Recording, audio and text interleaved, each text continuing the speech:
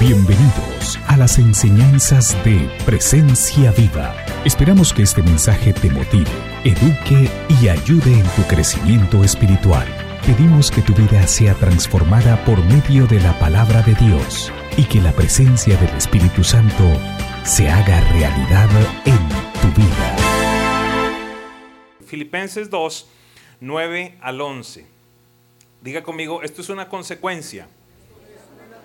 Lo que voy a leer es una consecuencia. Dice, por eso Dios lo exaltó hasta lo sumo y le otorgó el nombre que está sobre todo nombre, para que ante el nombre de Jesús se doble toda rodilla en el cielo y en la tierra y debajo de la tierra, y toda lengua confiese que Jesucristo es el Señor, para la gloria del Padre. Ese es el título de esta mañana, para la gloria del Padre.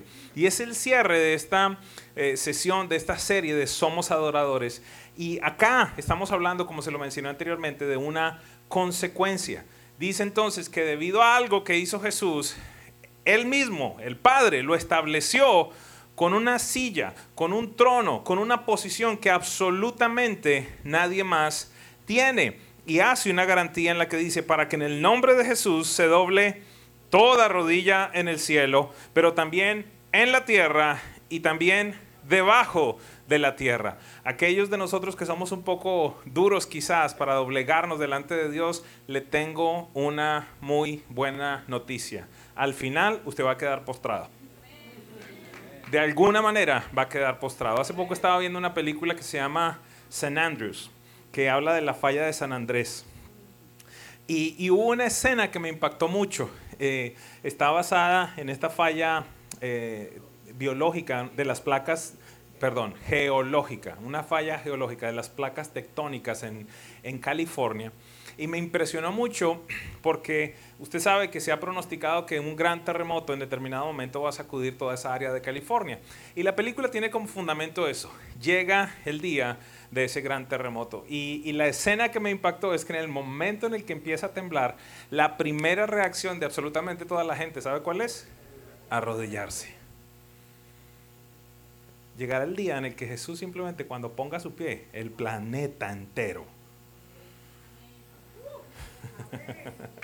O cuando Él abra su boca, todo se va a estremecer. Y lo único que el ser humano va a poder hacer, sea lo que sea, se haya proclamado agnóstico, ateo, nueva era, lo que sea, ese día va a reconocer que hay un solo nombre que es dado a los hombres, en el cual toda rodilla se va a doblar en los cielos, en la tierra y debajo de la tierra. Créame, va a suceder. Entonces, quiero dejarles saber, este es uno de mis pasajes preferidos en toda la Biblia, porque nos habla del por qué hacemos lo que hacemos. Algunos quizás vienen y dicen, bueno, no sé, al principio pues lo que toca allí es cantar, toca cerrar los ojos, es lo apropiado. En algunos casos nos mandan levantar las manos. Parece que esa es la costumbre, esa es la tradición, eso es lo que toca hacer.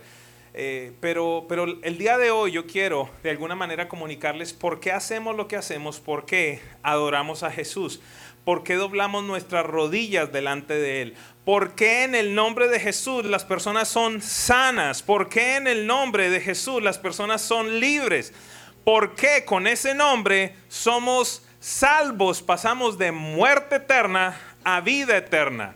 Nos debería interesar muchísimo tan solo comprender la dimensión del nombre de Jesús. Y en esta carta a los Filipenses nos habla de la consecuencia de ciertas decisiones de Jesús que lo llevaron a ser establecido muy por encima de toda autoridad, de todo señorío y de todo dominio. Así que vamos un par de versículos atrás para que comprendamos cuáles fueron las decisiones que tomó Jesús. Escúcheme, decisiones que tomó Jesús que trajo como consecuencia esta proclama de parte del Padre Celestial. Entonces, acompáñenme ahora a Filipenses 2 y vamos a estar leyendo del verso 5 hasta el verso 8. Todo adorador y realmente todo hijo de Dios debería abrazar esta escritura. Dice lo siguiente en la Nueva Versión Internacional: la actitud que ustedes deben tener, la actitud de ustedes debe ser como la de Cristo Jesús, quien siendo por naturaleza Dios, diga conmigo, era Dios, es Dios y seguirá siendo Dios. Entonces dice allí, quien siendo por naturaleza Dios, no consideró el ser igual a Dios como algo a que aferrarse. Por el contrario, se rebajó, diga conmigo, voluntariamente. Esta no fue una orden del Padre. Voluntariamente Jesús en el cielo dijo, Padre, yo voy. Padre, yo decido. ¿Qué fue lo que él decidió? Dice, por el contrario, se rebajó voluntariamente, tomando la naturaleza de siervo y haciéndose semejante a los seres humanos. Y al manifestarse como hombre, esto yo creo que todavía no lo comprendemos nosotros. Dios se hizo hombre. Hay muchas personas que vienen a la iglesia y ni siquiera comprenden que Jesús era Dios. Para muchos era otro profeta más, otro maestro más. ¿Cuál es la gran diferencia que hay entre lo que tú crees y cualquier otro sistema religioso? Que estamos hablando que nuestro Dios se encarnó, se hizo como tú, se hizo como yo, para que pudiéramos experimentar su amor de una manera evidente, para que pudiéramos tener esa cercanía. Y aquí dice, y haciéndose semejante a los seres humanos, y al manifestarse como hombre, se humilló a sí mismo. ¿Qué quiero que entendamos con esto? Que mire, el primer paso simplemente es rebajarse de esa condición de Dios, porque aquí nos dice, Él era Dios, y el simple hecho de tomar la decisión de bajar a la tierra ya era suficiente humillación. El que había creado todas las cosas, ahora se estaba volviendo como una criatura. Tuvo que ser concebido, tuvo que ser criado, tuvo que ser seguramente corregido en ciertas áreas. Experimentó el hambre, experimentó la sed, experimentó el dolor, experimentó el abandono, experimentó el rechazo. Algo que Dios nunca había experimentado. Pero en un día en el cielo Jesús dijo, yo voy. Pero estando en esa condición, que ya de por demás era bastante baja, dice que no le bastó eso. Dice, al manifestarse como hombre, se humilló a sí mismo y se hizo obediente hasta la muerte y muerte de cruz. Quiero compartir con ustedes hoy 4 pequeños puntos que están en esta escritura para que comprendamos quizás el día de hoy, como nunca antes, por qué razón nosotros adoramos a Jesús. Punto número 1. Dice allí lo siguiente. Regreso por un momento al versículo. La actitud que ustedes la actitud de ustedes, voy de nuevo. La actitud de ustedes debe ser como la de Cristo Jesús, quien siendo por naturaleza Dios. Diga conmigo, Dios. ¿Qué es lo primero que necesitamos entender? Vamos a hacer énfasis en esto. Jesús es Dios. ¿Qué dice Juan 1:1 respecto a Jesús? Dice, en el principio ya existía el verbo con V mayúscula, la palabra, está hablando de Jesucristo. En el principio ya existía. ¿A qué conclusión podemos llegar? Si estamos diciendo que antes de que empezaran todas las cosas ya existía, ¿qué significa eso? Diga conmigo, es eterno. Y el ser eterno lo clasifica y lo pone como Dios. Dice allí entonces, en el principio ya existía el verbo y el verbo estaba con Dios y el verbo era Dios. De nuevo, no estamos hablando de un ángel, no estamos hablando de un gran ser humano, no estamos hablando de un filósofo, de un pensador, de un profeta, de un apóstol, estamos hablando de Dios. Juan 17, 4 y 5, una charla espectacular. Este quizás es mi capítulo preferido de la Biblia. Una charla de Jesús con el Padre cuando ya está finalizando toda la obra que Él estaba supuesto a hacer aquí en la tierra. Entonces empieza una conversación impresionante. Y en el versículo 4 y 5, Jesús le dice al Padre, yo te he glorificado en la tierra y he llevado a cabo la obra que me encomendaste. Le está diciendo, aquello que hablamos allá en el cielo cuando tú dijiste y pensaste, ¿Cómo yo me reconcilio con la humanidad? ¿Cómo me reconecto con ellos? ¿Qué puedo hacer? ¿Qué puedo hacer si lo que se requiere es que haya un sacrificio que los permita, que los ponga, que los establezca como reconciliados conmigo? Ya estoy harto de que maten corderos, ya estoy harto de que presenten ofrendas y saliendo de allí vuelven a pecar. Necesito que haya alguien que no peque, que sea perfecto, que sea tentado en todas las cosas, mas no peque, que muera para entonces satisfacer esa diferencia que tengo con la humanidad. Y Jesús dice aquí, he terminado esa obra que tú me diste que hiciera. Dice en Juan 17, 4 y 5. Yo te he glorificado en la tierra y he llevado a cabo la obra que me encomendaste. Versículo 5, para que comprendamos que Él era Dios. Y ahora, Padre, glorifícame en tu presencia con la gloria que tuve contigo antes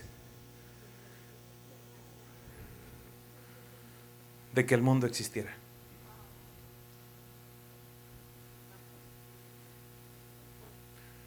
Jesús lo que está diciendo, se lo voy a poner en términos un poquito más sencillos, es: Padre, yo era Dios, pero no tuve eso como algo a que aferrarme, sino que yo tomé la decisión de cumplir la obra que tú me dijiste que tendría que hacer. Ya terminé con eso. Ahora llegó el momento en el que sí necesito ser restablecido a la posición que he tenido contigo desde antes que todo esto existiera.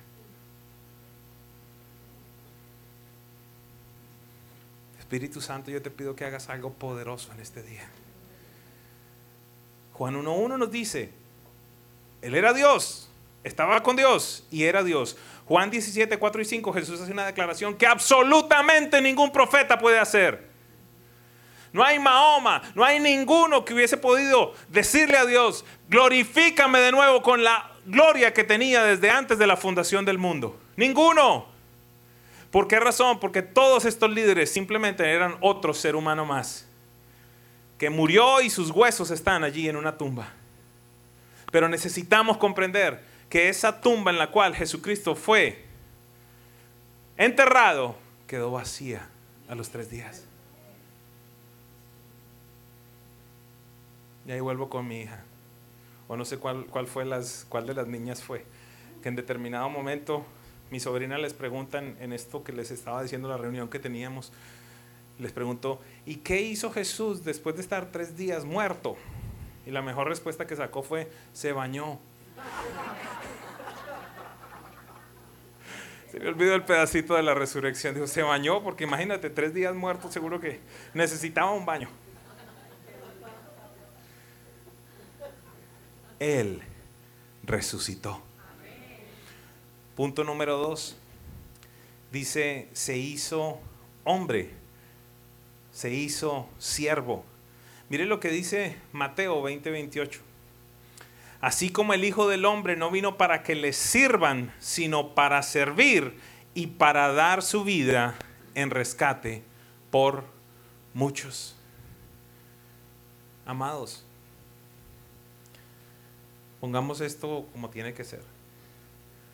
Sin Jesús, en la historia de la humanidad, tú y yo estaríamos simplemente condenados a vivir en el infierno para siempre. ¿Sabe cuál problema tenemos? Voy a hacer un estudio y se lo voy a comunicar, pero he venido aprendiendo un poquitito al respecto.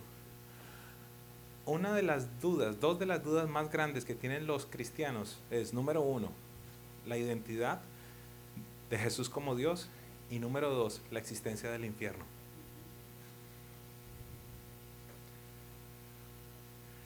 Y muchas veces en las congregaciones hace falta predicar del infierno.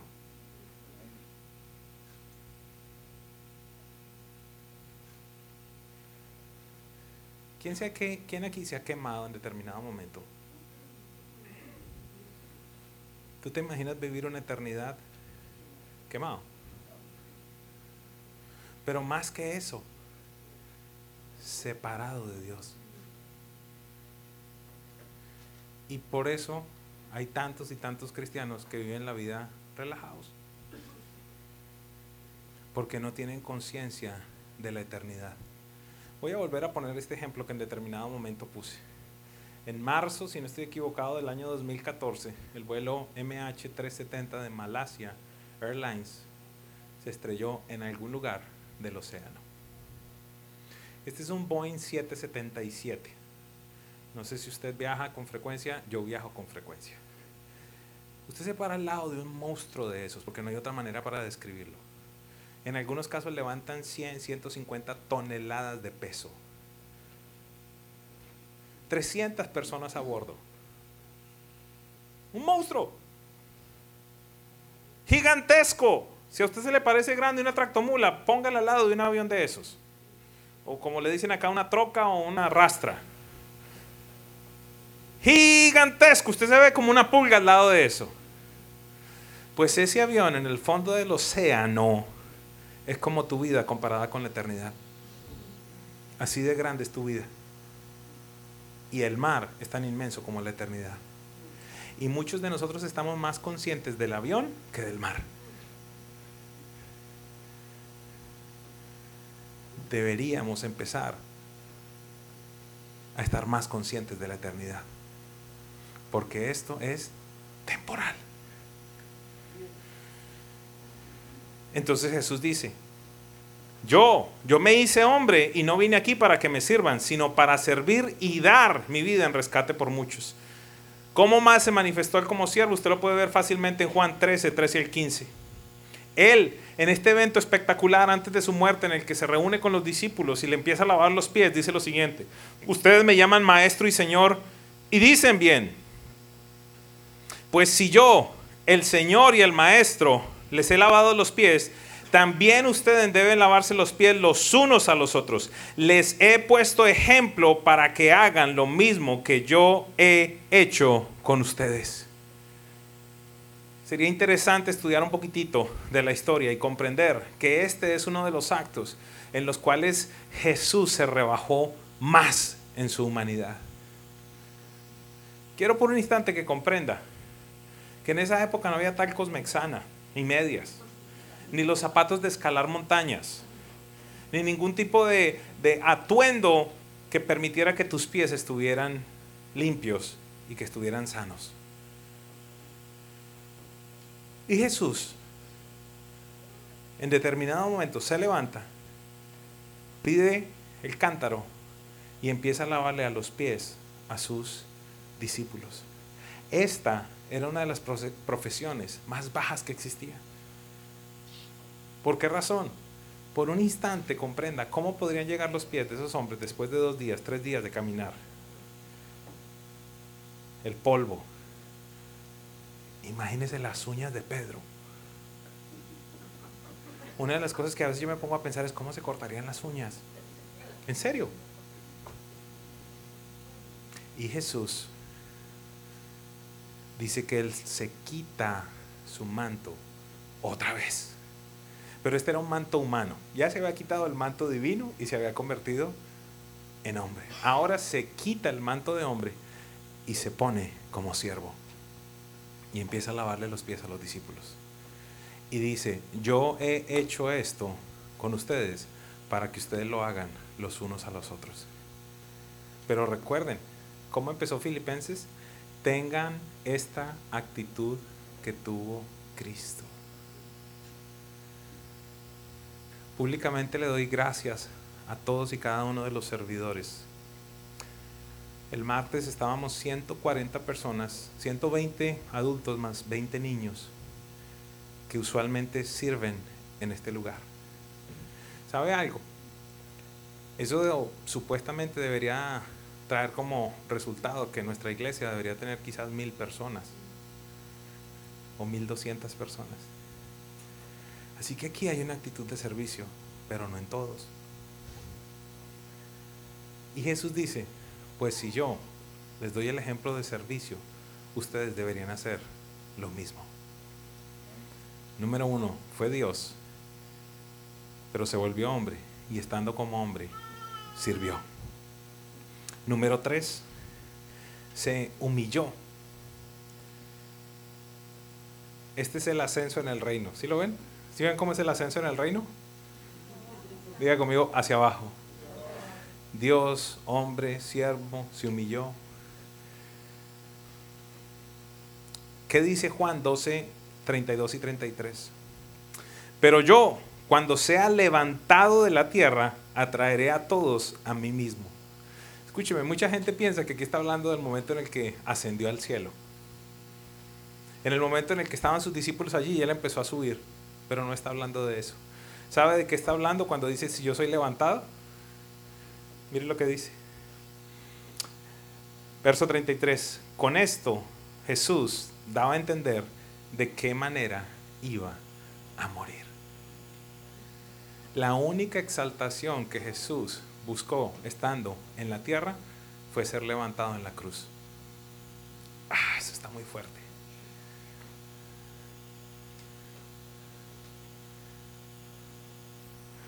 En el reino de los cielos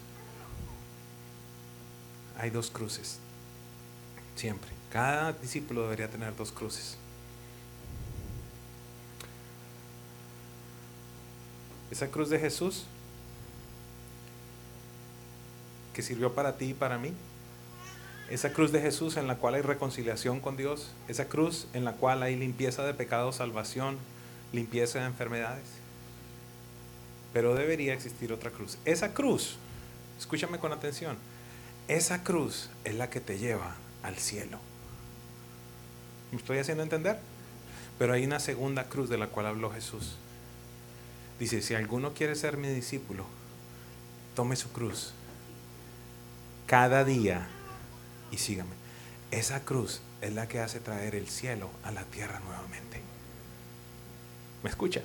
La primera te lleva al cielo. La segunda trae el cielo a la tierra una vez más. ¿Están listos para la siguiente pregunta? Número 1, ¿tienes cruz? Número 2, si la tienes, ¿estás en ella?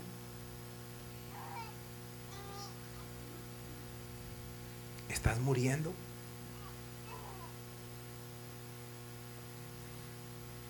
Estamos hablando de cómo y por qué y para qué exaltamos a Jesús.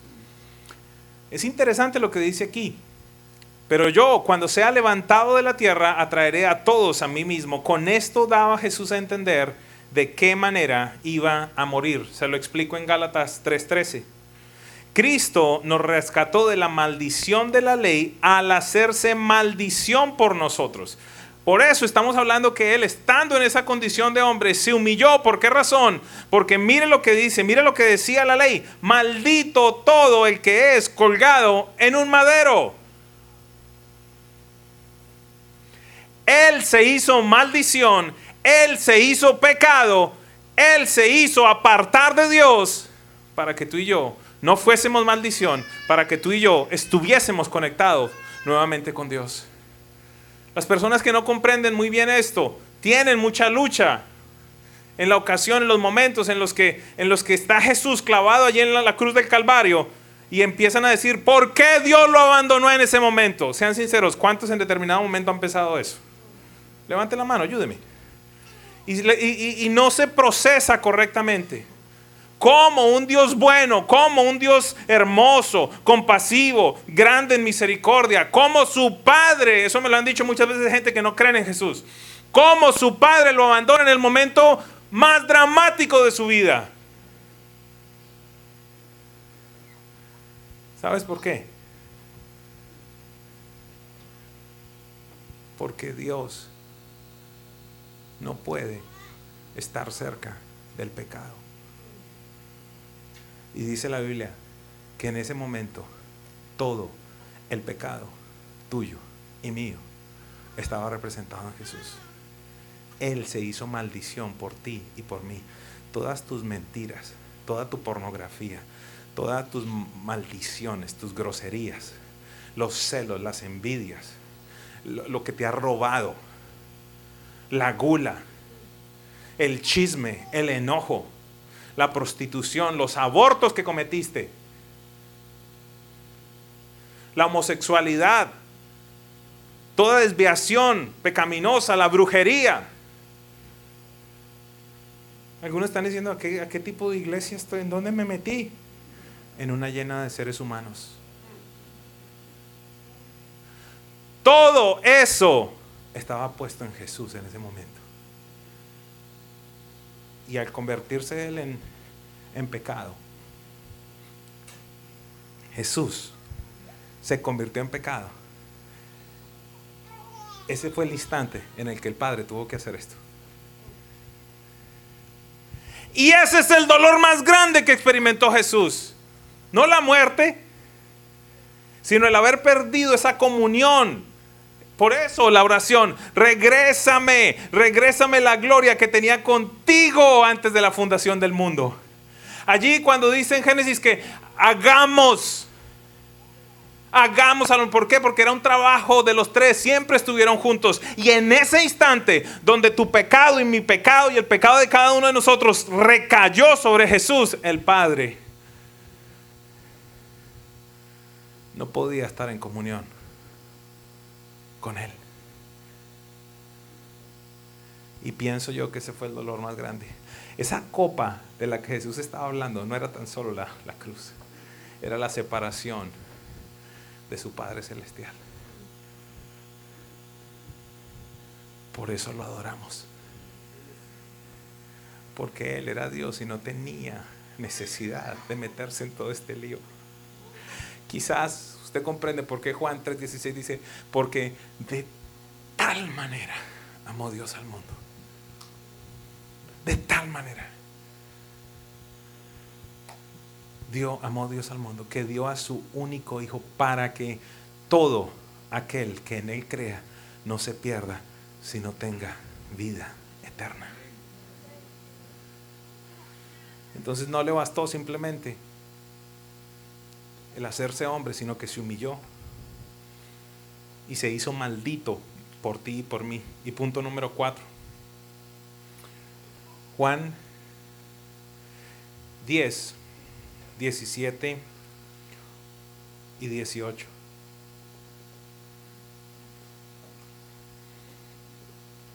Yo espero que tú comprendas este versículo el día de hoy.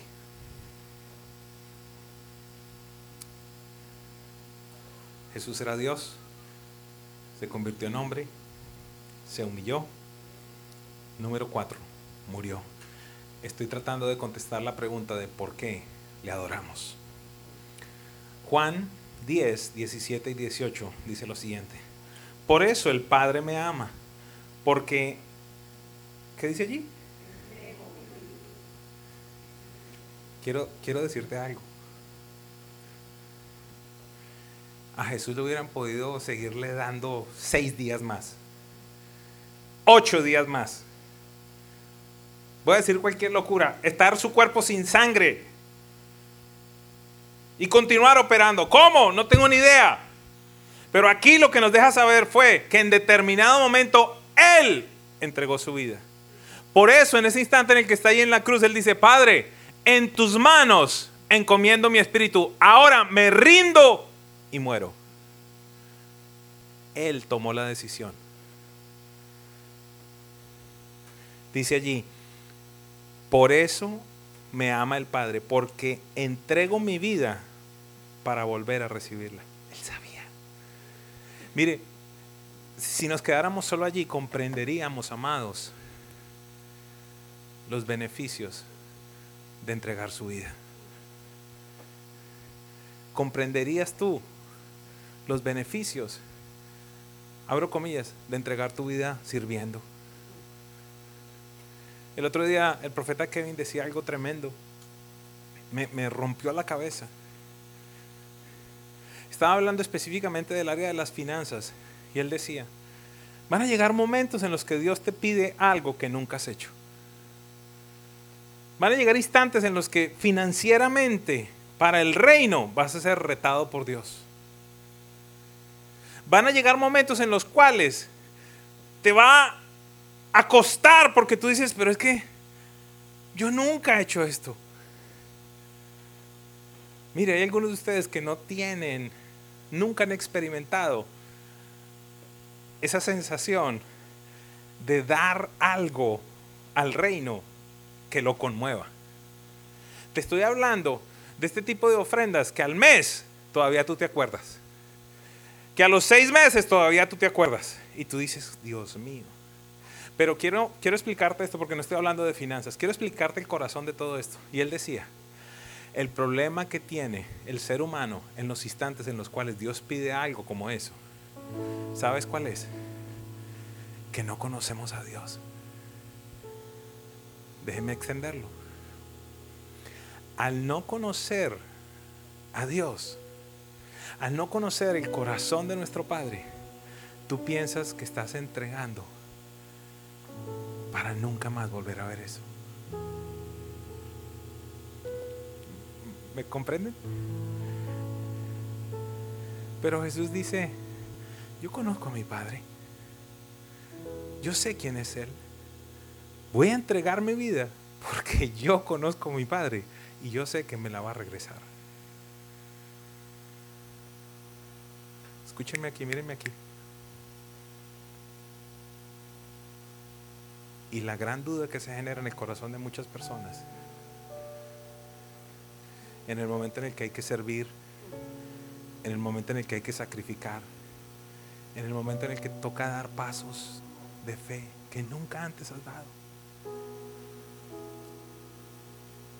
es que si tú no conoces a tu Padre Celestial, tú piensas, estoy entregando esto y nunca más lo voy a volver a ver.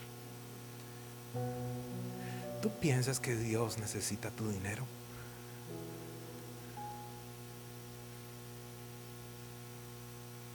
¿Tú piensas que hay algo tan grande que tú puedas hacer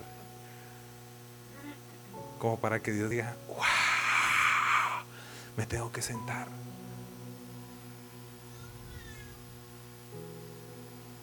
No conocemos la bondad de nuestro Dios. Y Jesús por esa razón dice, por esto el Padre me ama, porque entrego mi vida para volver a recibirla. Nadie me la arrebata.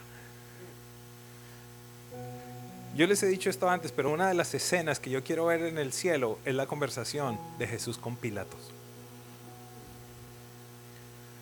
Cuando Pilato le dice, tú no sabes que tu vida está en mis manos.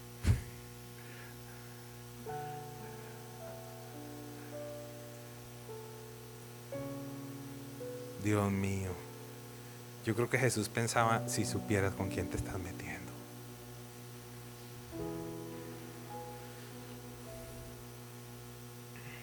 Nadie me la arrebata, sino que yo la entrego por mi propia voluntad. Escúchame, tengo la autoridad para entregarla y también la autoridad para volver a recibirla. Este es el mandamiento que recibí de mi Padre. Entonces Jesús exclamó con fuerza, Padre, en tus manos encomiendo mi espíritu. Y al decir esto, expiró.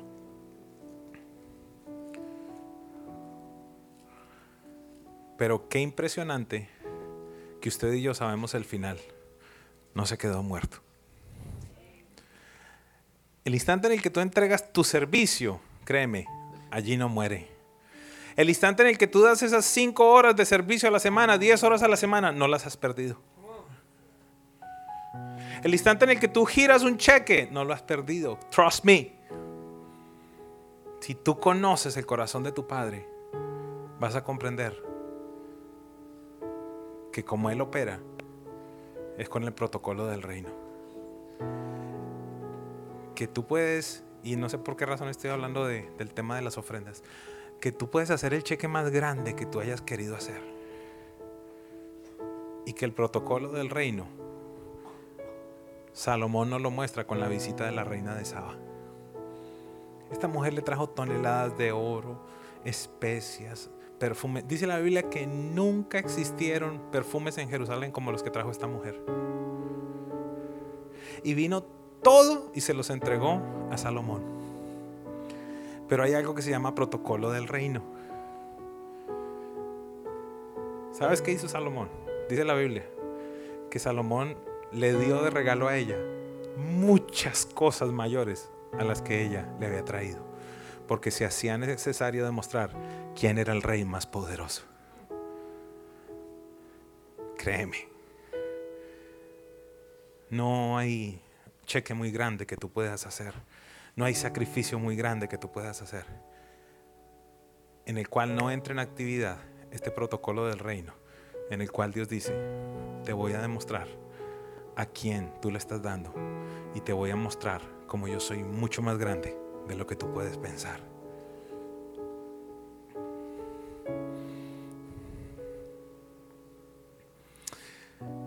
Cierro con este versículo y es mi oración hacia ustedes en este día. Efesios 1, 17 al 23 dice: pido que el Dios de nuestro Señor Jesucristo, el Padre glorioso, les dé el espíritu de sabiduría y de revelación para que lo conozcan mejor. Pido también que les sean iluminados los ojos del corazón para que sepan a qué esperanza Él los ha llamado, cuál es la riqueza de su gloriosa herencia entre los santos y cuán incomparable es la grandeza de su poder a favor de los que creemos.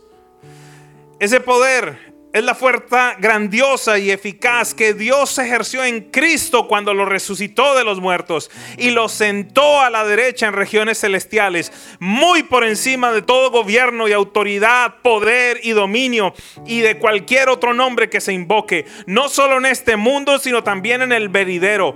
Dios sometió todas las cosas al dominio de Cristo y lo dio como cabeza de todo a la iglesia. Esta, que es su cuerpo, es la plenitud de aquel que lo llena todo por completo. ¿Por qué adoramos a Jesús? Te lo voy a poner de esta manera. Si la reacción del Padre hacia la obra de Jesús fue esta, ¿cuál es la reacción tuya hacia la obra de Jesús? De alguna manera tú y yo deberíamos seguir el ejemplo del Padre y decirle: Señor, yo te pongo sobre todo poderío, sobre todo gobierno, sobre todo trono en mi vida. No va a haber nadie más grande que tú. Ni mis problemas van a ser más grandes que tú, ni mis dificultades van a ser más grandes que tú, ni las peleas que tengo van a ser más grandes que tú, ni las dificultades financieras van a ser más grandes que tú. Nadie ni ninguna cosa tendrá un trono más grande del que tú tienes, Jesús. ¿Por qué razón? Porque ese poder grandioso que operó en Cristo Jesús para resucitarlo, va a resucitar mis finanzas, va a resucitar mi matrimonio, va a resucitar mi esperanza, va a resucitar mi ministerio.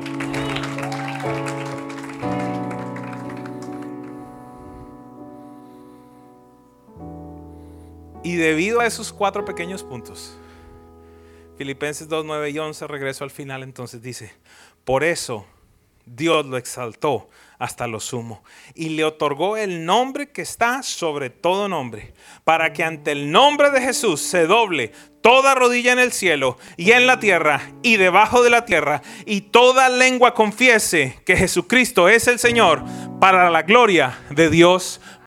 Si este mensaje ha edificado tu vida, escríbenos a info@presenciaviva.com o te invitamos a visitar nuestra página web www.presenciaviva.com. Hasta la próxima.